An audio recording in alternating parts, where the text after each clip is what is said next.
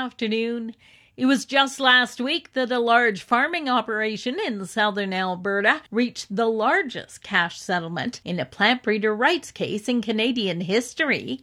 Lauren Hadley, the Director of Intellectual Property Protection for Seeds Canada, says they deal with 100 to 400 cases each year, noting that each case is handled and investigated separately. Is it a small farmer who just needs to know more? Is it somebody who set out to actually take the variety without paying a royalty? Or is it somebody that's in the business of, essentially brown bagging seed?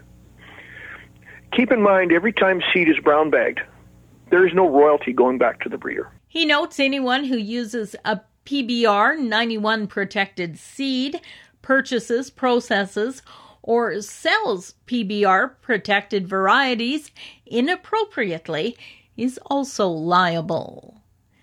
Well, beef plants in Western Canada have been running smoothly as late.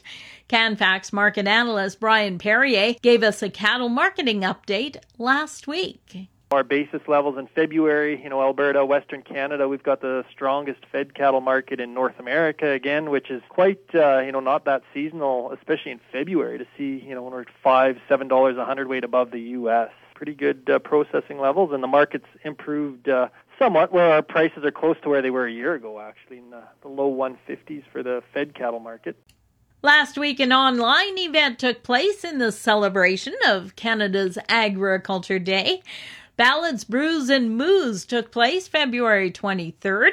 It's a partnership between the Canadian Cattlemen's Association and Original 16 from Great Western Brewing. Amy Peck, Stakeholder Engagement Manager with the Canadian Cattlemen's Association, says the event aimed to celebrate farmers and ranchers across the country and included some high-profile individuals. We were so lucky to get former Premier Brad Wall to host the presentation for us. And then it features a screening of our award-winning documentary, Guardians of the Grasslands. And then that is followed by a performance by superstar singer-songwriter Colter Wall. The event saw a couple of hundred people attending live and close to 3,700 views on YouTube. Due to the documentary still doing its film festival, it cannot remain on public viewing for long, so the event will only be on YouTube for another week. And newly published research out of the University of Calgary suggests bucking horses at the Calgary Stampede get used to being there. Veterinary professor Ed Pager says horses that appeared at more than one stampede showed many fewer signs of stress, both when being loaded into a trailer to be taken to the ring and while waiting in the bucking chute.